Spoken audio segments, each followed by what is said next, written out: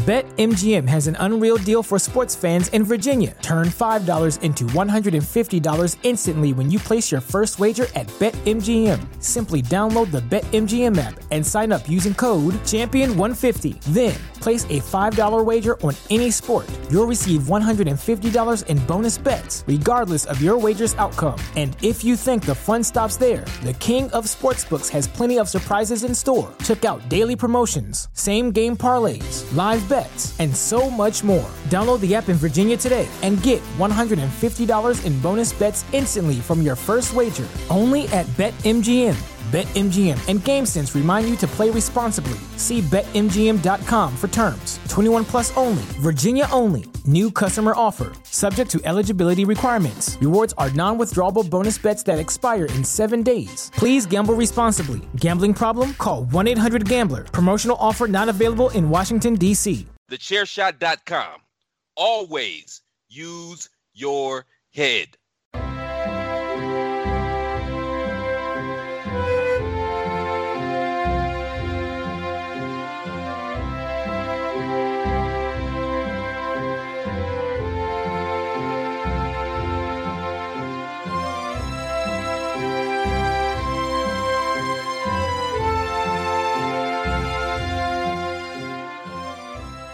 Hello, everybody, and welcome to another episode of the Badlands podcast, the only podcast out there that is 100% chiseled and is proudly part of the Chairshot Radio Network. I am Mags, and after only 1 week of COVID-related exodus, he's not broke his 14-week run so far. Paul, you're back. How did you enjoy your week off, you starving tosser? I wish it was a week off. I tell you, being full-time work, full-time teacher, full-time parent, it's not for me. Not a life for me. So I've just put her in front of Peppa Pig and recorded the podcast as you do. Peppa Pig, the world's best babysitter. Peppa, Waffle the Wonder Dog, Dougie, they're all babysitters in round our neck of the woods. Yeah. Did I miss much? No, not really. We had a pretty good podcast with Mark from the Call Up Wrestling podcast. We spoke about Royal Rumbles, the greatest Royal Rumble. So I'm sure we'll get your feedback on that in due time. But we have got a very special guest today, a survivor, someone who's not only just lived through COVID, he's dealt with it and he's beat COVID. He's probably the best thing to come out of Bristol since... Well, what motorway comes out of Bristol? I don't know. I don't drive, so I have no idea. It's the M5. Okay, thanks, Paul. I mean, Bristol, Wales, there's not really much between us, is there, really? I mean, it's a bridge. But that's about it. There's an element of class, but no, not much distance-wise. This is going to be a long night. I didn't say which way round the class was. Yeah. Hedge you bet. We've got the amazing Andy from the Bang Bang podcast. Andy, how are you today? I'm very well. Thanks for the invite onto the show, Mags. Absolutely not a problem. Yeah. Busy time. Sounds obviously really at work. forlorn about that. Then, thanks for the invite.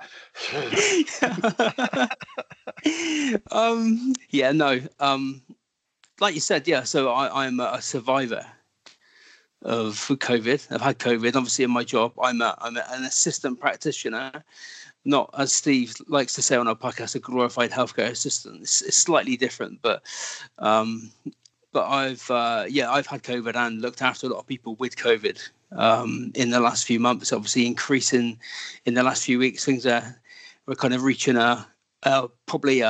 almost close to reaching a tipping point to get down the other side, but we're sort of reaching a peak almost, hopefully. But yeah, that's why I sound quite tired and forlorn. Basically, I'd normally be in bed by this point, but because we were meant to do this show a while back, and then you contracted COVID, and it put you out of action for quite a while. But you are back now with a Bang Bang podcast, and it reminds me of Paul's part of another podcast group called Five Nerds, And your podcast reminds me of Five Nerds, but you actually stick to your topic that you're sticking with. It's got all the kind of like language and nonce hating of the Five Nerds, but you do stick to a topic every week.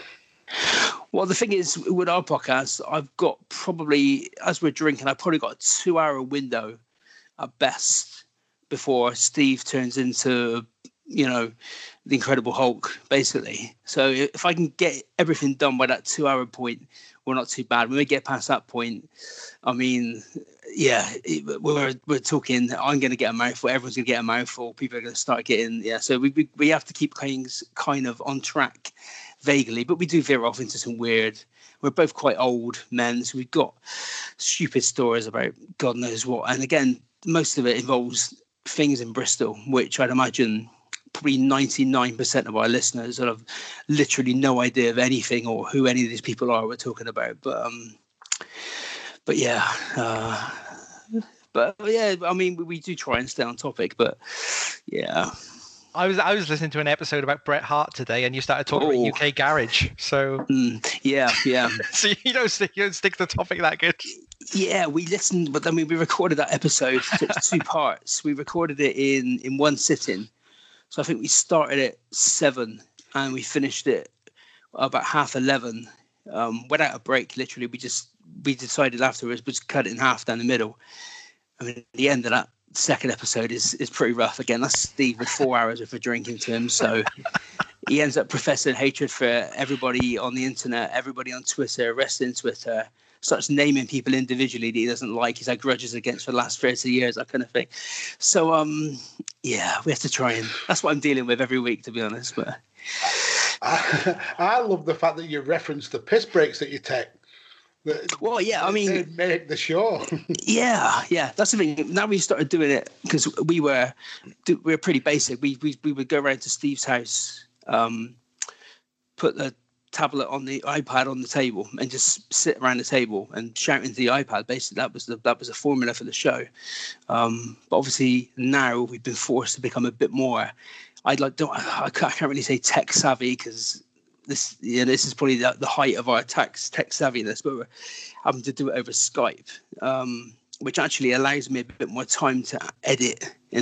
Because before, like on the last couple of recent episodes, I've actually pressed pause when we've gone to the toilet, whereas before we would just keep going. You could, I think, one of the early episodes when we were recording in Steve's flat, you could literally hear me pissing whilst he's talking in the background and the flush going, that kind of thing. And so we're still quite basic, but that's part of our rustic charm, I think. Yeah, I love the most recent one, which I listened to today. The one where Steve got extra salted that you're branching out and going on other podcasts, and he was quite happy about that. Yeah, I mean, he never mentioned any desire to be on anyone else's podcast until I said I was going to be on someone else's podcast, and suddenly now he's taking great umbrage to the fact that I'm appearing on other shows. But as I said on our show, I worry about him appearing on someone else's show because I feel like he kind of, maybe he holds things back slightly on our show because he's worried about me getting a bad name for some of the things he's said. So if he appears on someone else's next show, I think it'll be like a free reign for him to do whatever he wants. It's not his show, so he doesn't have to be controlled. He can just let loose on them. But I'm saying all that, it'll probably be a complete pussy hat if he appears on someone else's show, I'd imagine. He'll be on his best behaviour. We'll get him on 5 Nerds Go. Oh, yeah. There's no rules there. He'll be okay. I think he'd fit in. You would have to call the show 6 Nerds Go when Steve turns up there. So you're basically Steve's... you're his Vince McMahon to his Russo. If he went out on his own, he'd do a WCW. Probably, yeah. He'll hate that reference as well. He will. Yeah, I'm not sure if I'm too keen on that reference either, to be honest. But yeah. Oh, you'll love that. Yeah. So, in case anybody who's listened to this show has never heard of Bang Bang, what is your kind of idea about what the show is? Well, basically, I've known Steve for probably the best part of 20 years now. We used to work together. We kind of got to know each other through work. He was a fairly well-known punk rocker back in the. No, punk rocker is probably too strong. He was in quite a big indie band in Bristol called the Sears back in the mid-90s. And they toured around Europe, played with people like the Ramones. Were quite good, and he was quite well known on the Bristol scene, and then decided to retire at the age of 40 from the music business and get a proper job. So he first of all, he started working in a nursing home, and he said to me, he used to dress up like the Grim Reaper at night and stalk around the nursing home. But I got to know him through work, and and we used to chat about wrestling, sport, drinking, music, all that kind of thing. And then as he details on every single episode, our career paths went in different directions. Mm-hmm. Somehow he's gone up into sort of high management. I'm roughly the same person that I was 20 years ago, to be honest. But we used to meet up every now and again and have a chat, and we'd normally go around and I'd go to a pub, talk about, again, the stuff we used to talk about. And then in later years, we used to get together and we used to watch maybe like Royal Rumble or WrestleMania, that kind of thing, around his or around mine. And then I've always listened to a few wrestling podcasts over the years. And I said to him one time, it might be a good idea if we, we record our conversations and people might find it entertaining. And I thought he's quite savvy in the recording business. He's produced albums. He produced his own albums, like a SoundCloud page with music he's produced and put out there. And I thought it'd be quite good with our kind of combined knowledge and ability to talk crap and his sort of tech ability and able to produce stuff. We'd be able to get a good podcast out. It turns out basically he doesn't do anything apart from sit and talk to me about wrestling. And I've learned how to, I say learn, I've had to go at kind of producing and editing stuff. He literally doesn't do anything. He takes great pride in saying how little he puts into the podcast. Basically, he sits at a table with the Wikipedia page up on the person or the pay-per-view, whatever we're talking about, and just kind of shouts things every now and again. That's the limit of his, like before I used to have to go to his house. So I'd have to go to his house, sit in his kitchen, talking to his iPad, and then that would be it. That would be his input, would be gone. I had to make my own way over, make my own way back. Sounds eerily familiar. Sounds very familiar, doesn't it? Yeah. Except you don't come around my house. Yeah. But I mean, hopefully now that's the one thing. Now we've got used to doing it on Skype. That will save but I think that was part of the charm almost. I think it is different when you're sat in a room looking at somebody chatting normally. It tends to come more naturally, I think. So that was part of, I think, what a lot of people liked about it. But I think we're recreating that fairly well. But yeah, we decided we were going to talk about a certain wrestler each week. Because I listened to a lot of podcasts which were about kind of like wrestling reviews, the current stuff, that kind of thing. So I thought it'd be quite good just to each week do a particular wrestler that we both liked or didn't particularly like, and then we've ended up doing pay-per-views and so yeah, that's kind of the general format. They tend to go. I think our first few episodes were like half an hour, 45 minutes, and then they just seem to be getting longer and longer. But yeah, so that's us. Yeah, it's a great podcast. I absolutely love it. It's just one of those podcasts that you just get belly laughs. And I think the chemistry between you and Steve is just unreal. You try and like control him, but like you said, at the end, by the end, he's like a wild animal. He just hates everything and everybody that's ever been in existence. It's a quality podcast. It's so natural as well, though. That's one of the best things about it. You don't play up, and you're not playing characters. It's just, like I said, two blokes chatting about wrestling, getting pissed. Yeah, and we wanted it to be like, again, like being in the room with two blokes, two people just chatting about wrestling, or like it's like overhearing a conversation in the pub, that kind of thing. But even in the last episode, we asked for questions, but I need to get out of the habit of doing the questions at the end, because this week we had 2 or 3 questions, and he almost took personal offence to the question. I mean, they were just daft questions. But by that point, Coronation Street one, he was flipping. Don't fucking ask me about Coronation Street. And I was trying to answer it, And he was like, but I don't watch Coronation Street. I'm like, okay, I'll answer it. He's like, well, why are they asking these questions? I'm not interested in Coronation. I don't watch Coronation Street. I'm like, yeah, I'll answer the question. He's like, what stupid? I said, just let me answer the question. Like, I don't want you to answer the question. You don't even like Coronation Street. You spent longer than I did on the answer, telling people how stupid the question was. So, but, there we go. And to be fair, Fred Elliott is one of the best butchers ever. Of course. I mean, that goes without saying, really. Yeah. So, Andy, this is your first time visiting Badlands. So what we like to do is we like to get the guests, Matt Rushmore, the greatest wrestlers of all time. So our resident accountant, Mr. Tallier, can collate the scores and we can get a definitive answer. So who are the 4 wrestlers who are your Matt Rushmore, and a little bit of an explanation why each one kind of makes that cut? Right, okay. Well, I'm going to approach this as these aren't particularly people that I like, particularly, but it's people I would say would be, and I'll imagine they're probably similar to a lot of answers you've had in the past. But I think you've got that. For all of his recent exploits, I think you have to have Hulk Hogan in there, just because he was present in what maybe like the first big wrestling boom. And then the second big wrestling boom,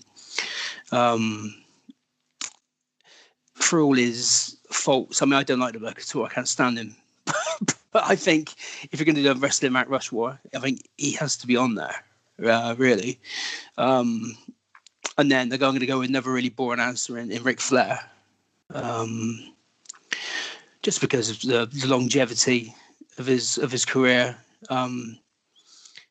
Probably, I'd say, again, bear in mind I'm 42, so I am knocking on a little bit. But yeah, he's probably my favourite wrestler in my lifetime. In later years, I've seen more of his older stuff because my first sort of exposure to Ric Flair being somebody who was solely brought up on WWF was his first run in WWF. But in recent years, probably partly through doing the podcast, I've gone back and watched a lot of his old 80s NWA stuff, and I mean it's Ric Flair, isn't it? So he's got to be on there. So I'm going to go with another really obvious answer. I think that's have Austin on there as well. Again, somebody probably. Well, I mean, it's questionable to say if WCW, WWF, the way that whole war went, if it wouldn't have been for the Austin character. I mean, not specifically just Austin, but the actual Austin character. No, it was. And again, he was probably the biggest star in the 90s, probably through to the mid 2000s as well. And then the last one, I'm going to say, this might be, I don't think it's controversial, but I'm going to say Jericho for the last one. Partly because of the longevity. Somebody wrestled in ECW, WCW, WWF, and then to go on to AEW as well, obviously wrestled in Japan too. A guy who's been around now for the best part of 30 years or more, and is still able to tell a good story in a match. It's still a quality promo. Again, some questionable views recently with his donations to certain politicians and his views on certain pandemics. But yeah, I think he would be. And again, he would be one of my own personal choices. Again, that's something I've enjoyed watching for the last 30 years. So that would be my 4. So not very groundbreaking. Picks. They're the standard picks. I think Assad Jericho started off as one of the guys at the front, but he's kind of dropped off a little bit. But certainly 3 of those are definitely on the Mount Rushmore. Paul, how do Andy's picks affect the totals? Yeah, you're right. As we've been saying, Jericho, kind of since he came back as a full timer, he was getting loads of votes while he was doing 3 or 4 matches a year. Since he came back as a full timer, not many at all, but that puts it up to 19 votes. But kind of the top 4 is it ever solidifying, if you like. Ric Flair, The Rock, Rick's on 33, The Rock's on 30, Steve Austin's on 30, and Hulk Hogan's on 23, with Undertaker a couple behind on 21. I would expect Taker to catch up in the next few episodes because of him confirming his retirement. Yeah, you'll start getting more votes now. He's not on screen. It's crazy how we've seen that effect over the 2 years we've been doing this. Yeah, but solid picks. I mean, you can't fault them when your 4 picks are in the top 5, 6 of everyone else's picks. Yeah, it goes to show that that a lot of people agree with you. Yeah. I think we discussed this on you before, but Chris Jericho, does he really believe those things, or is it a heel move? Well, he believes them to the point of he donated $38,000 to Donald Trump. How many dollars has he got, though? Well, is 38,000 a drop in the ocean to him? I don't know what kind of salary he's pulling. I mean, if he wants to donate $38,000 to me, I'll certainly be his politician. Seems too obvious to me. And that's not me trying to stand up for him, because I've got no kind of relationship with Chris Jericho at all. I like him, but I just feel like he's always the money is one thing, and like I said, he can afford it, but the potential of infecting 250,000 people at a BART rally, is that not going a little bit too far? I don't know that story. What's that story? So they have what is the town called? They have a Sturgis. Every year they have a BART rally at Sturgis. If you remember old school WCW, they had a couple of pay-per-views there because Bischoff is a huge barker. Well, he took Fozzy to headline at this BART rally, and there was 250,000 people there, and potentially all got infected because he had it in the heart of the COVID pandemic. So, I don't think he'd go that far for character. I didn't know that bit. That's commitment, isn't it? So that is commitment. When you're willing to kill off 250,000 people in the sake of just making sure you are a heel, that is some commitment. Yeah, I think it's similar to I was always a big fan of Morrissey, and you get to a point and you think, oh well, he says these things for effect. He says these things for effect. And eventually, it's like, well, he's been saying these things for effect for quite a long time. Actually, like, is he actually saying these things for effect, or is he actually a pretty terrible person? A nutter. Yeah, or a nutter. Yeah. I think he just lost it, Morrissey. Yeah. I think so. Yeah, clearly. I still love listening to him. I was listening to him today. But, he's lost it. Yeah. That's what an all vegetable diet will do to you. My wife's a vegetarian, and she's clearly got her head screwed on. You know, so. Look at me just insulting the guest wife.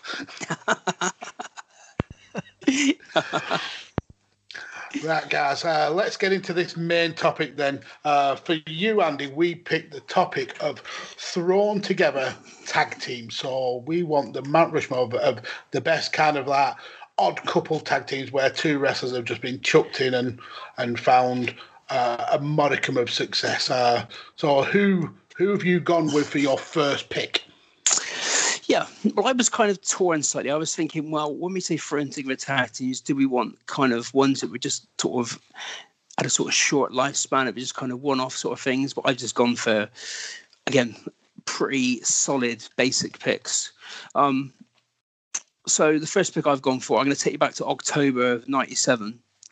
The wrestling world was abuzz when Billy Gunn became Rockabilly, the Honky Tonk Man's new protege. I'll tell you now, this is one of my picks. I know exactly which one you're going with. And he was one of the men turned down to be the Honky Tonk Man's protege was Jesse James, the famous wrestler / country singer / road agent / everything else. And again, the wrestling world was abuzz when Rockabilly savagely turned heel, well, not turned his face really, by smashing a guitar over the Honky Tonk Man's head and joining up in a tag team with Jesse James. And at the time, obviously, Billy Gunn had been in, or spoilers, if anybody didn't know that Rockabilly was Billy Gunn. Billy Gunn had been in the Smoking Guns. What?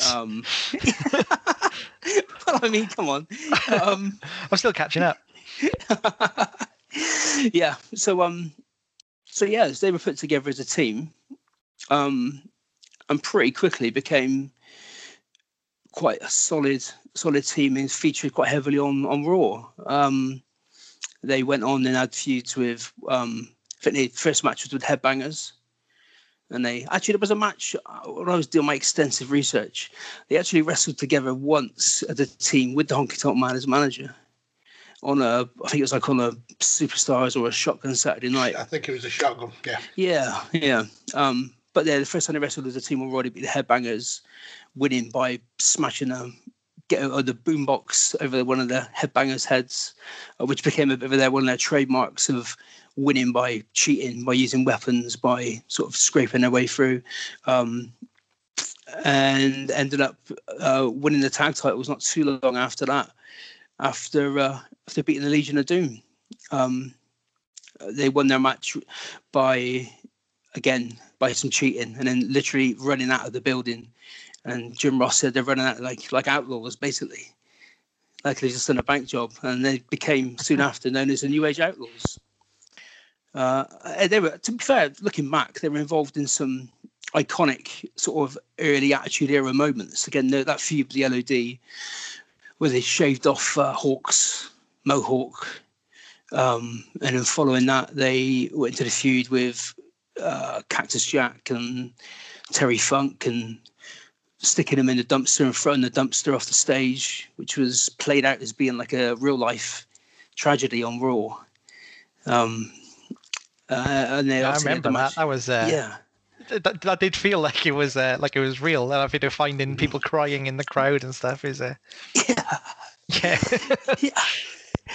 And the dumpster was full of like polystyrene almost. You can see like so. But yeah, no. Then after WrestleMania, where they lost the titles to Funk to Chainsaw Charlie and to Cactus Jack, they won them back on Raw, and they became part of the face, or the soon-to-be face DX. But again, they were a big part. I think again in those matches with the Road Warriors, they kind of DX were almost egging them on, encouraging them.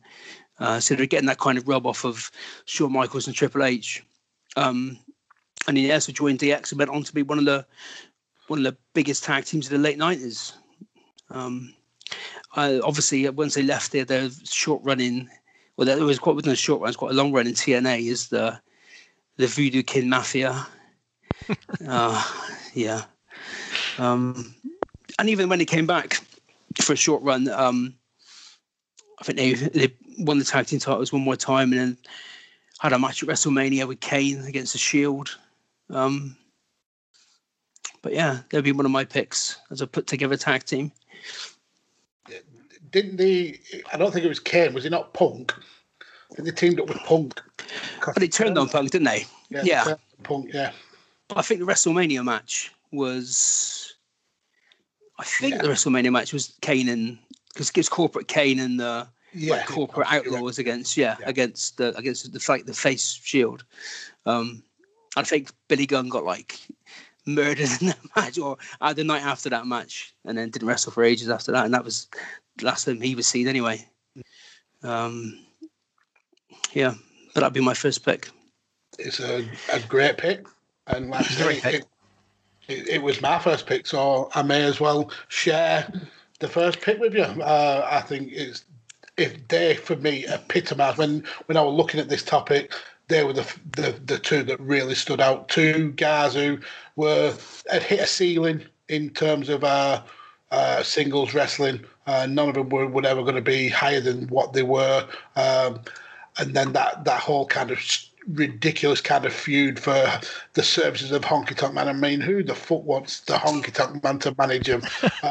So no wonder when Jesse James convinced Billy to ditch him, he was quick to join up. And like I said, the way they were pushed instantly on Raw, getting that wins against really established tag teams. The feud with the Legion of Doom, one of my favourite feuds of that whole time period, when they shaved off the mohawk of Hawk. That's when it started to really kind of become real, almost, for me, like in wrestling, where you just didn't know what was going to happen, how far they were going to be able to push wrestling, and I think the wrestlers had so much kind of creative freedom that they were able to do things like that. And like I said, the pushing off of the dumpster was such a massive moment that people were genuinely shocked and thought, have they killed a couple of guards here? This shouldn't be happening. But yeah, it led to one of the best known, one of the most decorated tag teams of wrestling from that period. The TNA run, it's a very, very hit and miss. I think they started as part of the Three Live crew. And Billy was brought in, and then I think it was Conan who turned on him because he didn't want Billy to be part of it. Then I think they were called the James Gang, and then obviously the Voodoo King Mafia, because that certainly wasn't a dig at Vince and Kennedy McMahon. From around that period, though, I do remember the kind of shoot promos that they did, where they were referring to the likes of Triple H and Shawn Michaels as the name, and I remember one specific one where I think it's Jesse Bryan as his real name. He specifically says he saved DX. It was him and Billy who basically carried DX, really kind of like rubbing it in. But then, like I said, they came back, won another title. I think overall they were 6 times tag team champions. So yeah, I've got to agree. It's a great pick. Road Dogg now still works for WWE. I think he's a producer, and Billy is obviously doing huge, massive things as part of that pissant company, AEW. Yeah, that's not Steve, is it?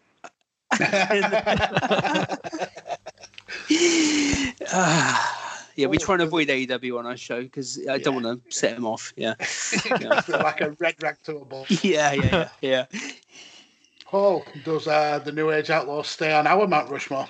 They stay on, definitely, because I think I've got this horribly wrong. I can't. Well, Andy, run through your second pick because I want to hear what Paul. Just say the name and we'll cut straight to Paul. No, Andy, let's go to you, Andy. For your I'm just lucky you can't veto twice. Okay, so my second pick is I've gone for another WWF team. So basically, June 1991.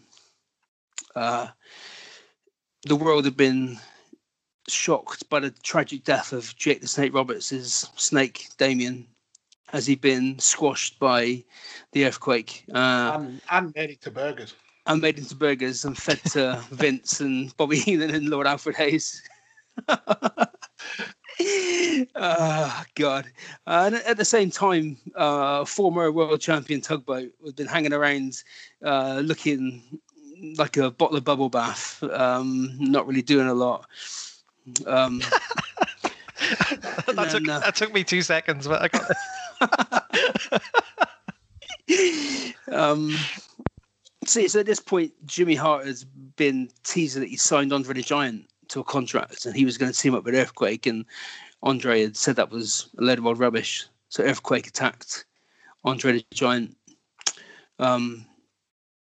And then a few weeks later, on a match which I can't believe was this is only on Superstars Wrestling, not on a WrestleMania or a SummerSlam, but it was Tugboat and the Bushwhackers against Earthquake and the Nasty Boys, and shockingly, Tugboat turned on the Bushwhackers and joined up with Jimmy Hart and his family, and joined up with the Earthquake.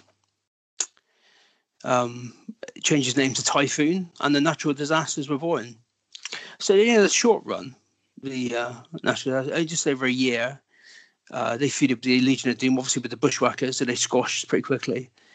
And then, in quite a strange development, turned into a face team. And I think they were I quite liked them as a face team. They were both pretty, for their size, they were athletic guys. They could move around the ring. They could do, like, Earthquake could do drop kicks and kind of that big match at SummerSlam in '92 when they beat the Beverly Brothers in that classic. But they about a year they had together, and then so I don't think they ever teamed up again in WCW when we had the Shark and the Shockmaster. I think they passed them across, sadly. But yeah, that would be my second pick. Could be the Natural Disasters. Were they only together for a year? Yeah, just over a year. Yeah, just over. It seemed like a lot longer. Yeah, you view them as like a classic tag team. Do you just assume had longevity? Yeah.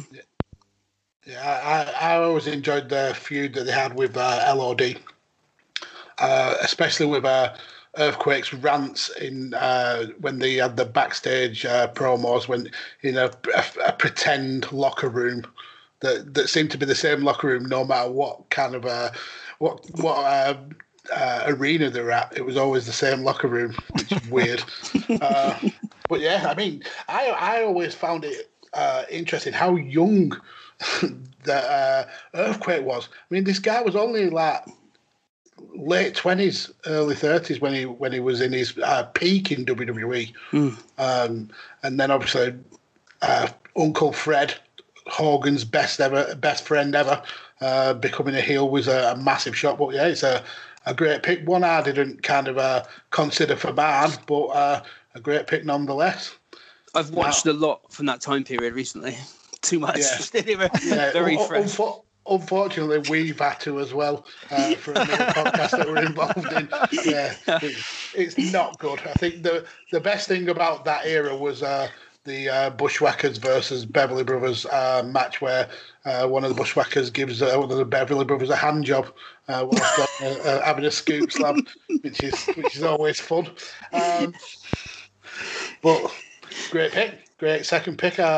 Paul, let's see if you followed the rules. Let's see if you've done your own work properly, or else I'm going to use your own veto against you.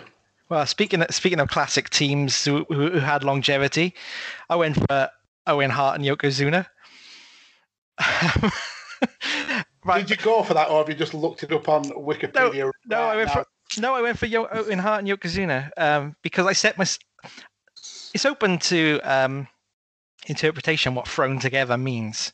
So I set myself my own little rule was if they got a tag team name, then they weren't thrown together. Okay. So I've gone down a slightly different route. So I haven't got anyone who turned into a classic tag team, but I went for Owen Hart and Yokozuna. And if I could just find my notes here. Well, come on, Wikipedia, load up. So we go to WrestleMania 11, and Owen Hart was aggrieved that he wasn't getting title shots and he couldn't get a tag team title shot despite not having a tag team partner. But he said he would face the Smoking Guns, who were the champions, and he'd face them with a surprise partner. Nobody knew who it was. And it turned out to be two-time WWF champion Yokozuna, who'd been away for WWE for a short period where he'd actually gone away to put on more weight. He was actually told to lose weight, and he came back about 50 pounds heavier. He went home and looked in the mirror and thought, I need to bulk up. I'm wasting away here. So I picked these because there's no link between the two whatsoever. The tenuous link was Owen said he wanted a team with someone who'd beaten his brother Brett, because obviously Brett had just defeated Owen in the feud between the brothers. And I picked them because at the time they were two very popular wrestlers, two big wrestlers who had come to a point where they had no story left for them. So it seems to me, I don't know the full details, but it seems to me they were thrown together in a tag team division that was quite sparse at the time. And they're like my favorite kind of tag team, because I like it when you got two very different styles in a tag team. So you got Yokozuna being like the agile guy, the high flyer, you know, and no, that's Owen Hart, wasn't it? No, so you got Owen Hart, the agile guy, and obviously Yokozuna, big, massive, brute, and I just like it when you get two like complementary, different styles, and he was kind of the perfect partner for Owen, who always had a chip on his shoulder about not getting the opportunities he felt he deserved. And I think maybe it was a little play on. I think he probably wasn't getting world title opportunities and stuff because he was a bit smaller than the rest of the main event guys. So who can he bring in to help him? Like the biggest guy there is. So brought in Yokozuna, double the weight of Owen, and it kind of double and then some. And he kind of Owen really used that weight to his advantage in the matches, and he finally won his first title at WF at that WrestleMania. I think Yokozuna is kind of an attraction wrestler. I'd label him like if he's not the champion, there's not a lot you can do with him. Similar to maybe like Braun Strowman at the moment, I'd say. I think I'd put him in the same category. And like I say, Owen's feud with Brett had just finished and had been kind of put on ice for the duration of 1995 until Brett and Diesel were ready to face off later in that year. So two become a tag team managed by both Jim Cornette and Mr. Fuji. Won the titles at WrestleMania 11 and then go on to hold them for 5 months. They'd have defenses against the Smoking Guns again, the Allied Powers, Bulldog and Luger, which was quite a decent match. Really good match on Raw against Razor Ramon and Savio Vega. And then they came to In Your House Free, where they were going to take on Shawn Michaels and Diesel, not just for the tag titles, but for the World and Intercontinental titles as well. But Owen was replaced in the match by British Bulldog, because Owen needed to be with his wife for the birth of his child, apparently. I still don't really understand any of the reason for why this happened. And doing my research, I couldn't see why there was a reason for doing this, but they did it. So Bulldog was tag champion for the night to team with Yokozuna. But as Diesel and Shawn Michaels looked on the course of victory, Owen Hart appeared in his ring gear, obviously, crashed the ring, only to be kind of caught off the top turnbuckle by Diesel and jackknife powerbombed. Even though he wasn't part of the match, inexplicably Diesel pinned Owen, and Diesel and Shawn Michaels were the tag champions, ending the reign of Owen and Yokozuna. They'd be reinstated the next night on Raw when Jim Cornette would threaten legal action over the referee.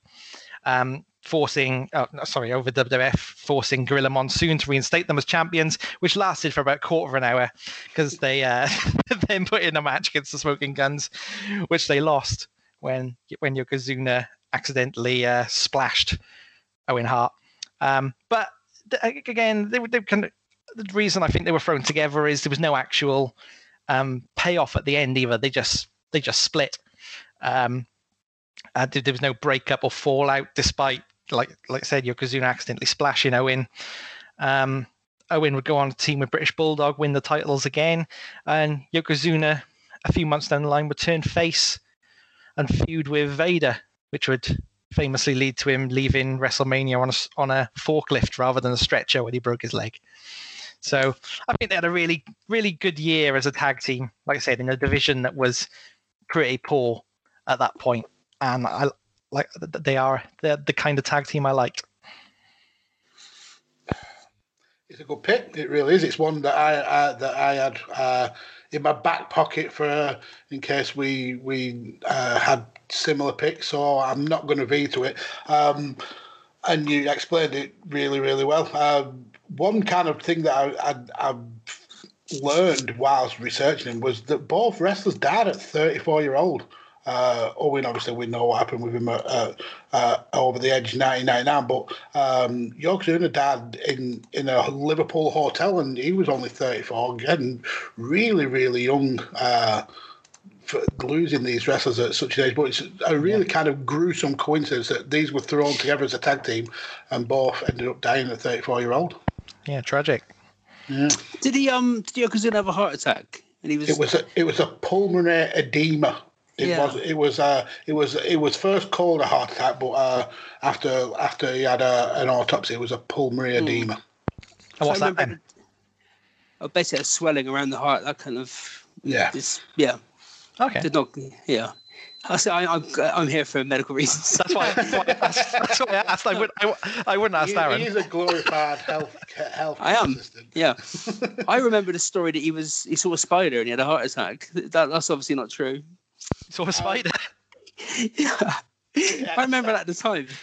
Yeah, he was basically at the tail end of his career. He was doing a show in Liverpool. Went back to his hotel, and when they went to get him for the next show, he passed away. No spiders involved. Well, he may have eaten a few spiders. Yeah. Well, we've all eaten a certain amount of spiders. That's the old wives' tale, isn't it? That you swallow a certain amount of spiders in your life while you're asleep. But who started that story about Yokozuna seeing a spider? No. I'm sure I heard that story somewhere. I might have imagined it, but I can remember that. I can remember that story about someone. And it possibly was Yokozuna. I couldn't remember who, but I definitely heard that story about someone. Yeah. That's how I would have wanted to go. Be true. Very well be true. But yeah, great pick, and it's definitely not going to get a veto, Paul. Wow. I'm surprised for that. Yeah, well, we'll see. We'll see what goes on. Andy, let's throw back to you for your third pick, sir. Right, so this is one from recent times. Again, two wrestlers that were kind of hovering in the mid-card. That was Sheamus and Cesaro.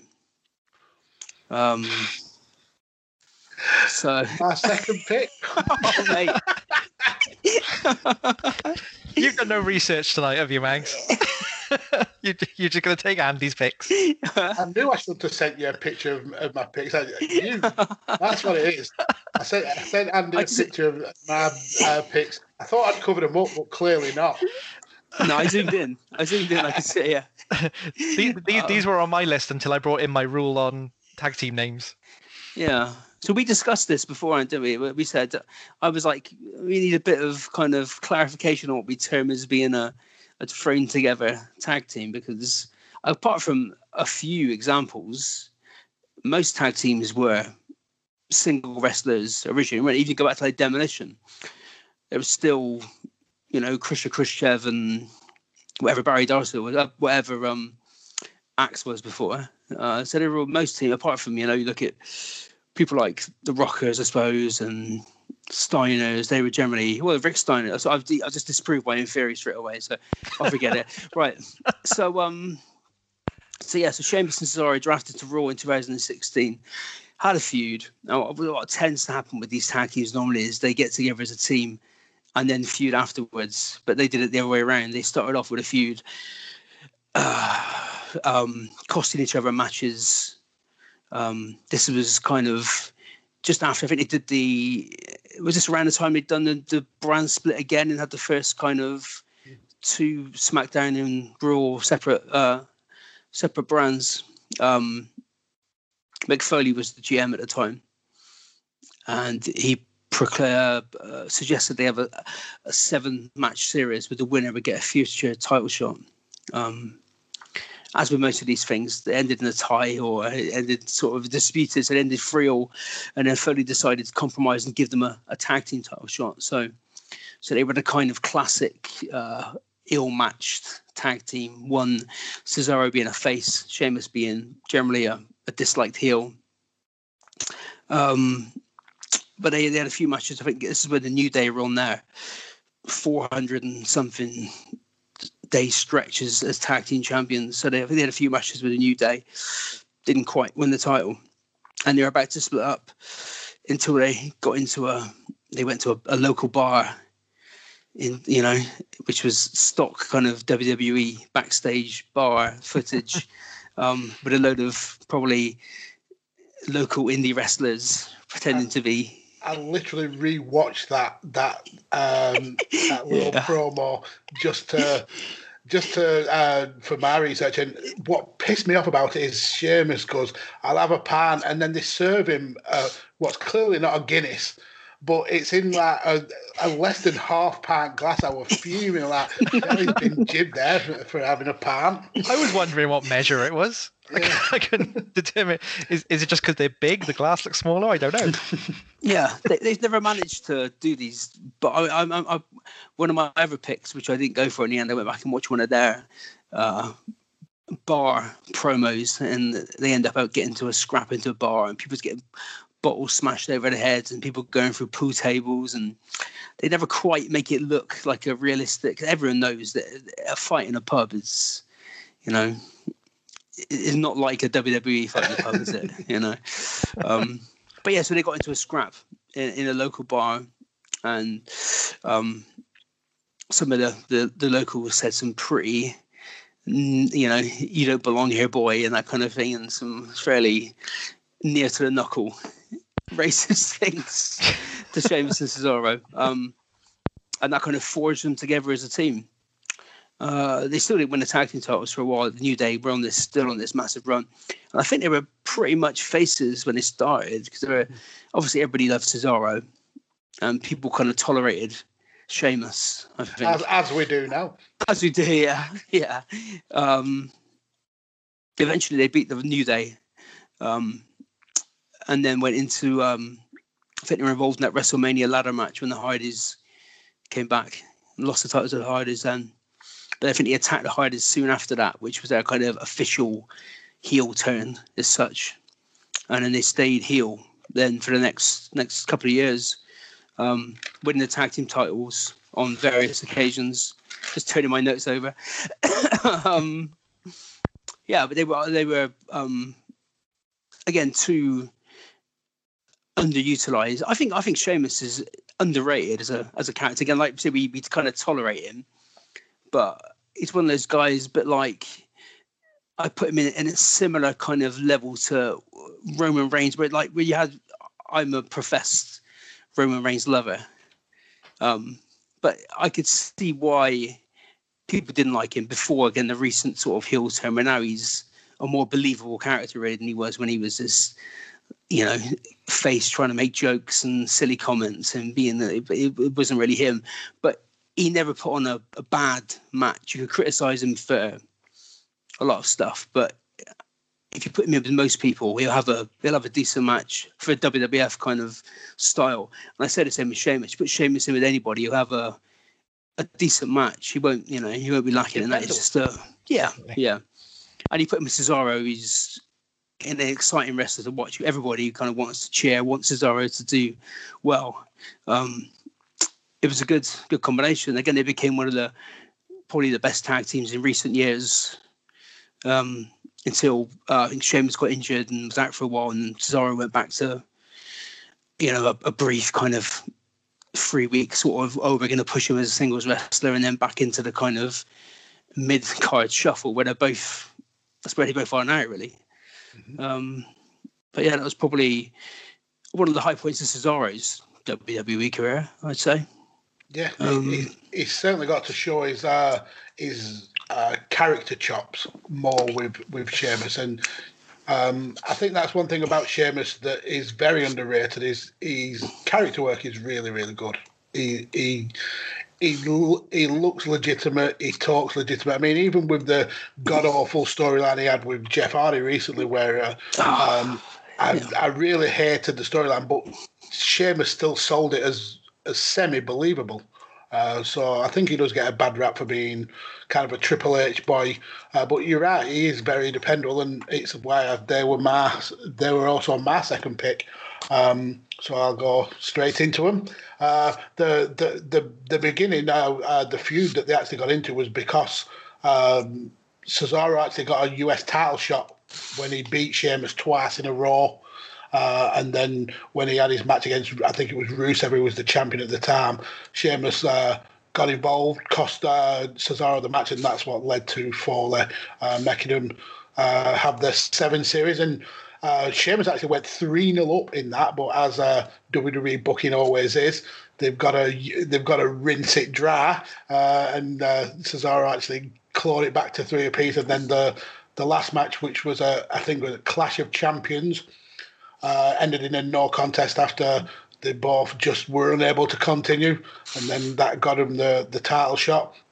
And as you said, they went into that really good feud with the New Day, the bar scene, which is just absolutely classic. And then the title runs that they had were not particularly long. They won the titles at, I think it was Roadblock when they beat New Day. Then they dropped into the Good Brothers at Royal Rumble. They got involved in the WrestleMania match, which led to the heel turn against the Hardys. And it was after that they actually referred to themselves as the Bar when they said, we don't just set the bar, we are the bar. So that led to the naming. They got the titles back at Extreme Rules when they beat the Hardys, and then they defended against them at Great Balls of Fire. So they got all the really big pay-per-views out of the way with Roadblock and Great Balls of Fire and stuff like that. They had a decentish feud with The Shield, and then they obviously the biggest match that they've ever had was WrestleMania when they took on Braun and his mystery partner, which ended up being 10-year-old Nicholas, son of referee John Corn. A great thrown together tag team there. Yeah, that's arguably better than the Bar. I wish I'd picked them. Yeah, absolutely undefeated. And then I think they won the belts for the last time at SmackDown 1000 when they beat the New Day. But then they lost this to another thrown together tag team, Miz and Shane McMahon at Royal Rumble. And then, like Andy said, they split because Sheamus got a concussion. Cesaro got drafted to Raw. And then we've now got Sheamus, who's best friends with Drew McIntyre. And Cesaro, is he a single? Is he a tag team? Who knows? He's just one of the biggest wastes in WWE recent memory. But yeah, my second pick is exactly the same as Andy's third pick, the Bar.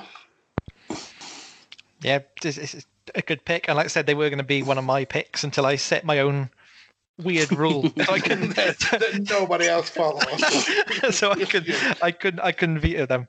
They won the. What I think was great about them was when they had when it first got announced, they had a 7-match series. There was a lot of grumbling about that because nobody wants to see 7 matches from the same people in a row. And then there was a lot of grumbling that the decider would be a Clash at Champions, even though neither of them are champions. Then there was a lot of grumbling that it ended in a draw. So they were starting from a base of really like discontent. People, like I say, people didn't really like Sheamus anyway, and they thought Cesaro was wasted. So to come from that to become like a massively popular and a really successful tag team, I think it's amazing. And they won that 10 versus 10 Survivor Series match as well. Yeah, they were the only survivors. I think that's what earned them another shot at the New Day. Yeah. So I think they're a great tag team. One of the best thrown together tag teams for sure. Absolutely. I totally agree, and that's why it was one of my picks. So let's go back to you, Andy, for your final pick, sir. Okay, so my final pick is this is a pretty much a thrown together tag team. It didn't last very long. This will be Booker T and Goldust. He's taken my one as well. Oh, mate! don't book Andy again, for God's sake.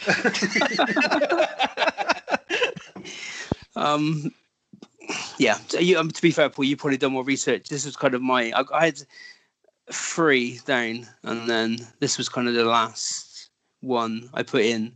So yeah. But Goldust spent a long time kind of pursuing Booker T. Booker T was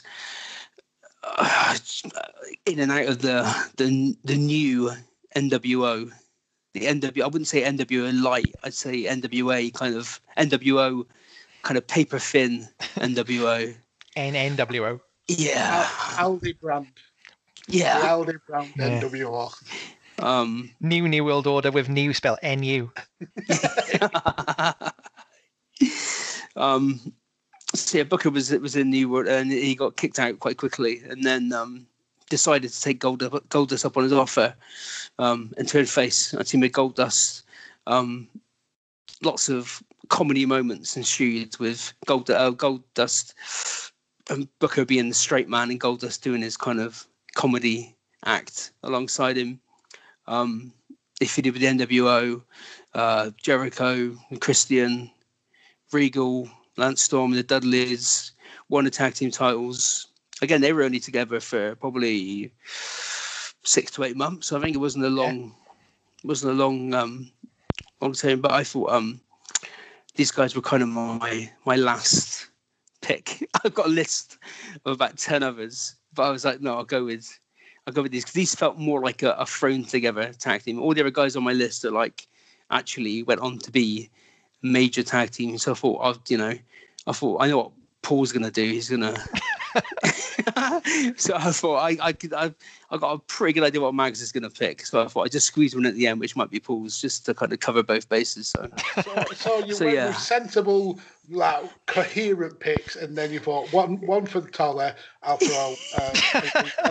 Yeah. Yeah, I mean, they weren't together long at all, and they were only tag team champions for 3 weeks. But I think in that time, sorry, we're going into my pick here. You just transition straight in. Yeah, I think in that time they told, not only was it hysterical, like genuinely the funniest part of Raw week in, week out was Booker T and Goldust skits. But they just told an amazing story as well. Like you said, the Goldust would, I don't even know for what reason, would just pursue Booker T and basically beg him to be his tag team partner, but more importantly, be his friend. But Booker T wouldn't. Booker T was too cool, and Booker T was part of the NWO. So Goldust tried to become part of the NWO. He tried everything he could to get in, painting his face black and white, coming out to a really cool NWO Goldust mashup theme tune. But he was never accepted, and I think because of the association with Goldust and because he kept goofing about, Shawn Michaels kicked Booker T out of NWO, which I think crashed and burned a week later anyway. So no loss for Booker. But again, similar to Owen Hart and Yokozuna, I think they were Goldust and Booker T were two like super talented wrestlers who just had nothing going on. Goldust hadn't really been used since 1997, I guess. Always there, always present to do some jokes, but never actually used.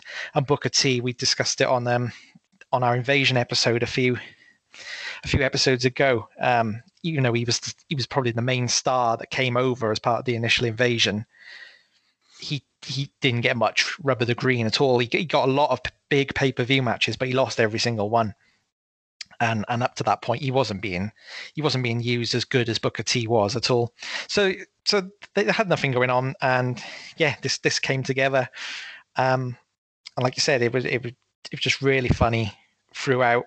And once Booker T left the NWO, he took Goldust up on his offer, and they became a tag team, and they got a lot of quite a few championship opportunities. But they would always lose them, and it would be Goldust, unfortunately, who usually lost them. And you'd always have Goldust kind of giving Booker T pep talks backstage, funny pep talks, maybe dressed as Darth Vader, or giving his wig to Booker, or just giving general fashion advice. So Goldust be giving the pep talks, but Goldust be the one losing the matches, and it got to a point where they lost a tag team title match to the Un-Americans. And Goldust took to the mic and said, he could see what's happening. I'm the weak link. I'm holding you back. We should just forget this. And they got backstage. Booker T, even though he'd always roll his eyes or he'd be exasperated by Goldust's pep talks, it was Booker's turn to do the pep talk, and he told Goldust he wasn't the weakest link. He was the best tag team partner he'd ever had. Which is a bit rude to Stevie Ray. and he was his best friend, and he's not going to quit. They're going to go to Armageddon, and they're going to win the tag team championships. And they did exactly that. And I just think it was actually a really emotional bit of storytelling that they pulled off perfectly, and they won the titles. Like I said, 3 weeks later, they lost them again, and I didn't note who they lost them to, unfortunately, but they did lose them. And again, they didn't split up acrimoniously. They split up because Goldust said knew Booker T could be something bigger. Booker T could be the world champion, and he told Booker T to go on and achieve it and do it. And I just think it was just beautiful. It was really, really good storyline. I'm well enough. I am. You're right. It's such a good storyline, and the fact that they were together such a short time, but everybody still remembers how they were as a team. But not even just for the in-ring stuff. It was the promos backstage. The one with The Rock where Goldust was impersonating The Rock, and he literally stood behind him, and he called him a sick freak. Quality stuff. But because you didn't research who they lost the title to, I'm going to have to veto because you've not done your homework properly. Who did they lose it to? No idea. Yeah, I can't remember. But I'm going to end these picks the same way that we started them, with a bit of rockabilly. Well, not technically rockabilly. He's the same guy, but I'm going to go with Billy and Chuck. Oh. So we're getting to the end of the invasion story. Chuck Palumbo had been kicked out of the Alliance, and he defected to the WWF, where he started teaming with Badass Billy Gunn in kind of like an affront to the Alliance. And then once the invasion angle had ended, the tag team, they turned heel. And then we start getting into a storyline where Billy and Chuck become increasingly affectionate towards each other, really kind of playing on the homoerotic relationship that they'd building. They started wearing matching ring gear, both bleached their hair blonde, and Chuck started to even put pigtails in his hair. But I think he ended up cutting his hair short because the bleach started to affect his naturally curly hair. They then got a personal stylist in the name of Rico, the developmental talent, and they actually won the tag titles for the first time when they beat another thrown together tag team, Taz and Spike Dudley. That was on the 19th of February 2002 episode of SmackDown. They'd have a feud with the Hardy Boys, and then they went into WrestleMania 18 as champions, and then faced the APA, the Dudleys, and the Hardys in a fatal four-way tag team elimination match, which they'd end up coming out as winners after the APA were quickly eliminated, and then Matt Hardy pinned Bubba. It was down to the Hardys and Billy and Chuck, and then we got Billy clocking Jeff in the head with one of the titles, leading to Chuck able to pin Jeff and retain the belt. And then, unfortunately, on Judgment Day 2002, we saw Rico being forced to team up with Rikishi against his stylist clients. And then Rikishi pinned Chuck to win the belts. But that wasn't to last long. 2 weeks later, Rikishi was turned on by Rico, who helped Billy and Chuck regain those titles and become two-time tag team champions.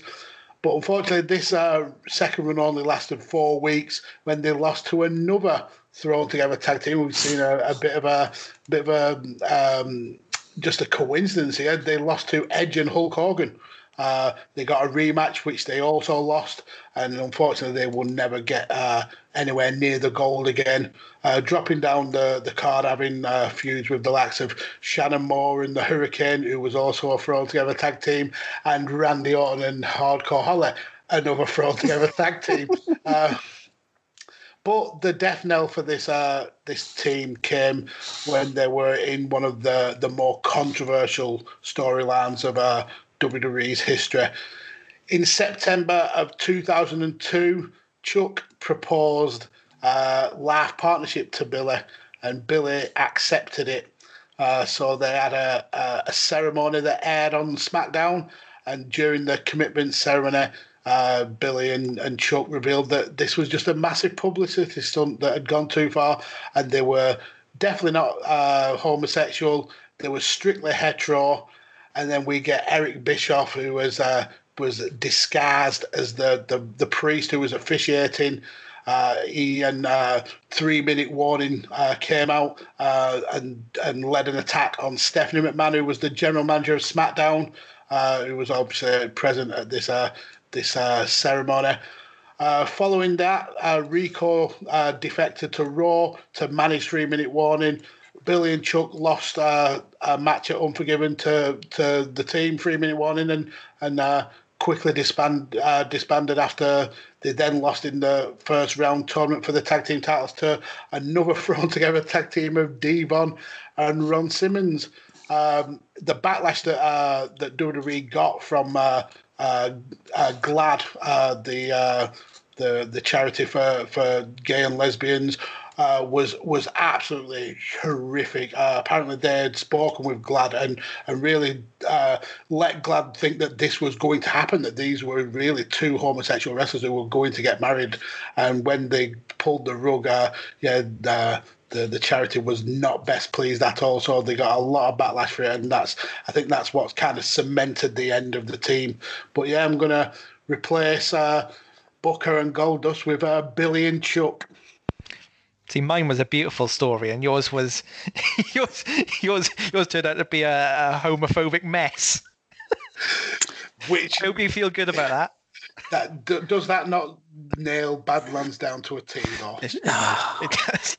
It's incredible, the balls on the WWE to go to GLAAD and promote that we're going to do this on TV. This is going to be a gay wedding on TV, knowing that full well that it was a load of rubbish and it was going to turn into. So it's just inviting controversy, and like again, just having the. Yeah, I mean, and again, that time of when those early drafts, when they used to actually, like these days, if you do a draft, if you're a tag team, you just get drafted together to go to the next show and just continue the feud you were having on the other show, on a different show. Whereas back in those days, they would drag individual tag team partners, and you'd end up with, again, it was a golden era for throwing together tag teams. And it was just literally, right, you've got a new show, we just put these people randomly together and just see what sticks. And going through that list of people you mentioned, none of those guys sticked at all, did they? Really? No, absolutely not. I was looking through, as I always do before our show, looking through the WWE Encyclopedia, my faithful friend, and I got to that period because I was just looking through the whole list of champions to see if I could find good thrown together tag teams. And you're right, you hit that period. Every single team and challenger was. Just no tag names whatsoever. I never knew they wrestled together.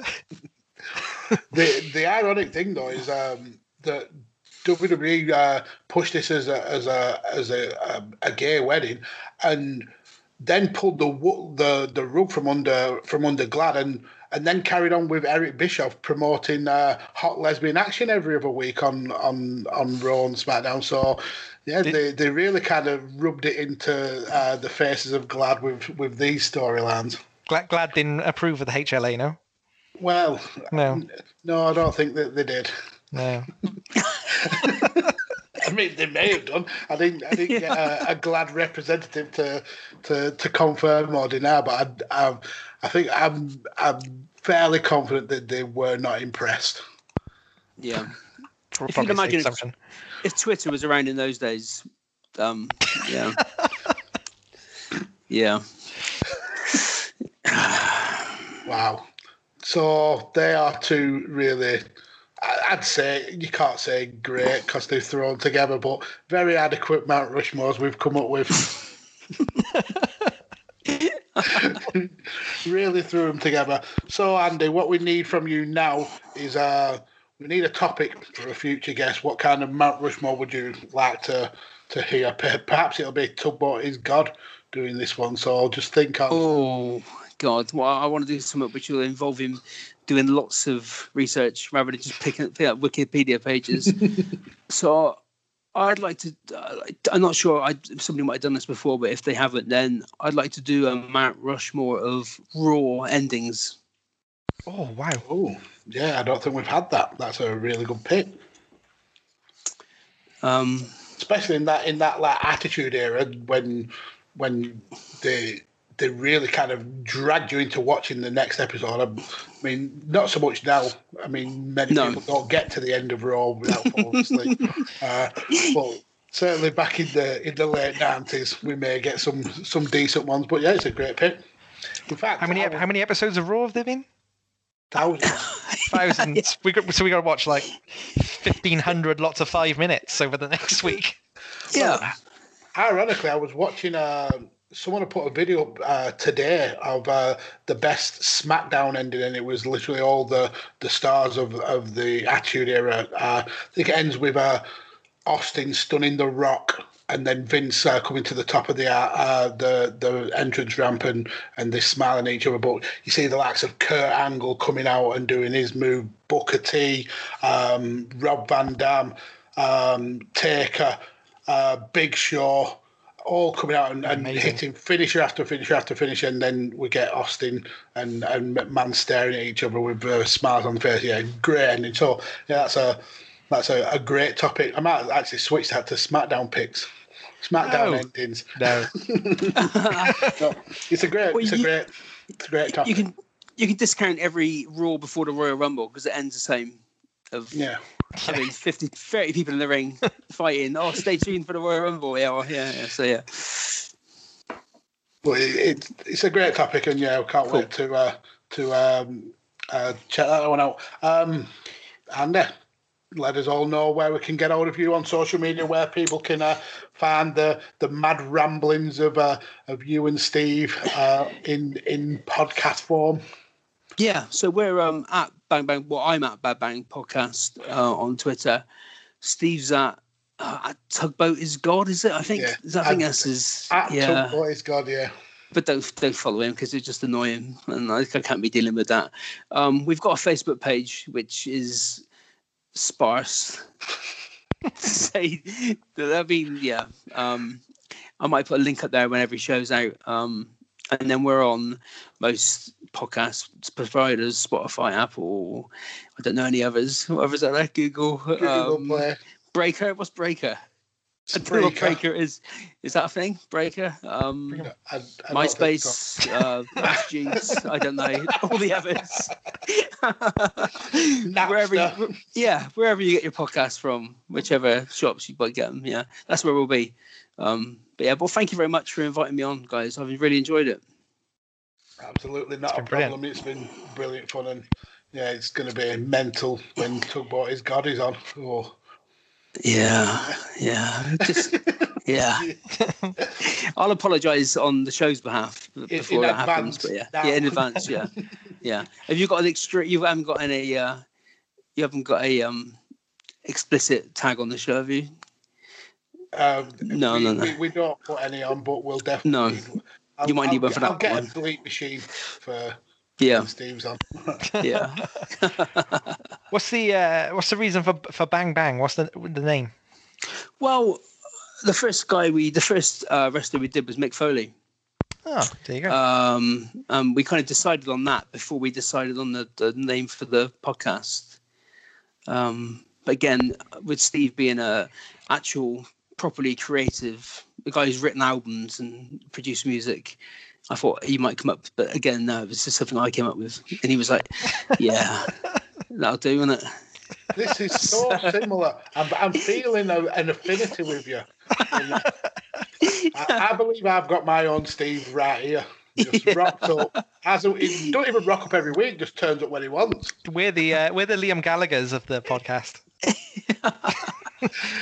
just want to get up and sing tunes. Yeah. I've got a lot of sympathy for you, Max. I tell you, a lot of sympathy. Yeah. So, Paul, your favourite time of the week, sir? I forgot about this bit. You can nail it. Yeah. Obviously, head over onto Twitter, give us a follow. Thanks for listening first. Sorry, should always thank you for listening. Now go. Yeah, I'm out of practice. He's lost it. You've lost it. Head over to Twitter. Give us a follow. He's at Dej Kirkby. That's DEJ Kirkby. I'm at Rain Counter. I'm probably still avoiding Wrestle Kingdom results, so I might not be very active, but I'm there. We're both at Badlands Pod. And then you can go over to your favorite podcast provider of choice. All the ones Andy just mentioned, including Breaker. What is that? Is Breaker a thing, or have I made that up? Yeah, you've made it up. Okay. Right, get the copyright on that. That's a good idea, Breaker.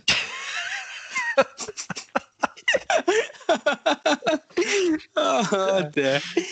Go over to Breaker. Subscribe to there's 4 If you channels. found this podcast on Breaker, you are a better man than any of us. There's 4 channels. Let me see if I can remember them. We at Visionaries Global Media. There's at 5 Nerds Go. I don't know why I'm saying at. It's not Twitter. There is Shooting the Sports-ish. Okay. And of course is Why'd also you throw yours in the middle of mine? I don't get that. But so we can lose the mess in amongst all the quality. And this is not getting edited out. This is staying as is. And of course, Cheershot Media Group. No, Darren's shaking his head. Cheershot. I'll allow it. No, that's what they're called. That's what we were called last time. No, it's Chairshot Media. It's Cheershot Media. No group. not a group. It's just No one. group. No group. Just Cheershot Media Collective. I need to be in bed in a minute, guys. Come on. Go follow all those. There's loads of podcasts. Darren's on most of them. I'm on some of them. And it's good listening. Thanks. Thanks for listening to the show. We'll be here next week on Cheershot Media with another Mount Rushmore. Stay safe. Bye, everyone. See ya. Always use your head. Always use your head.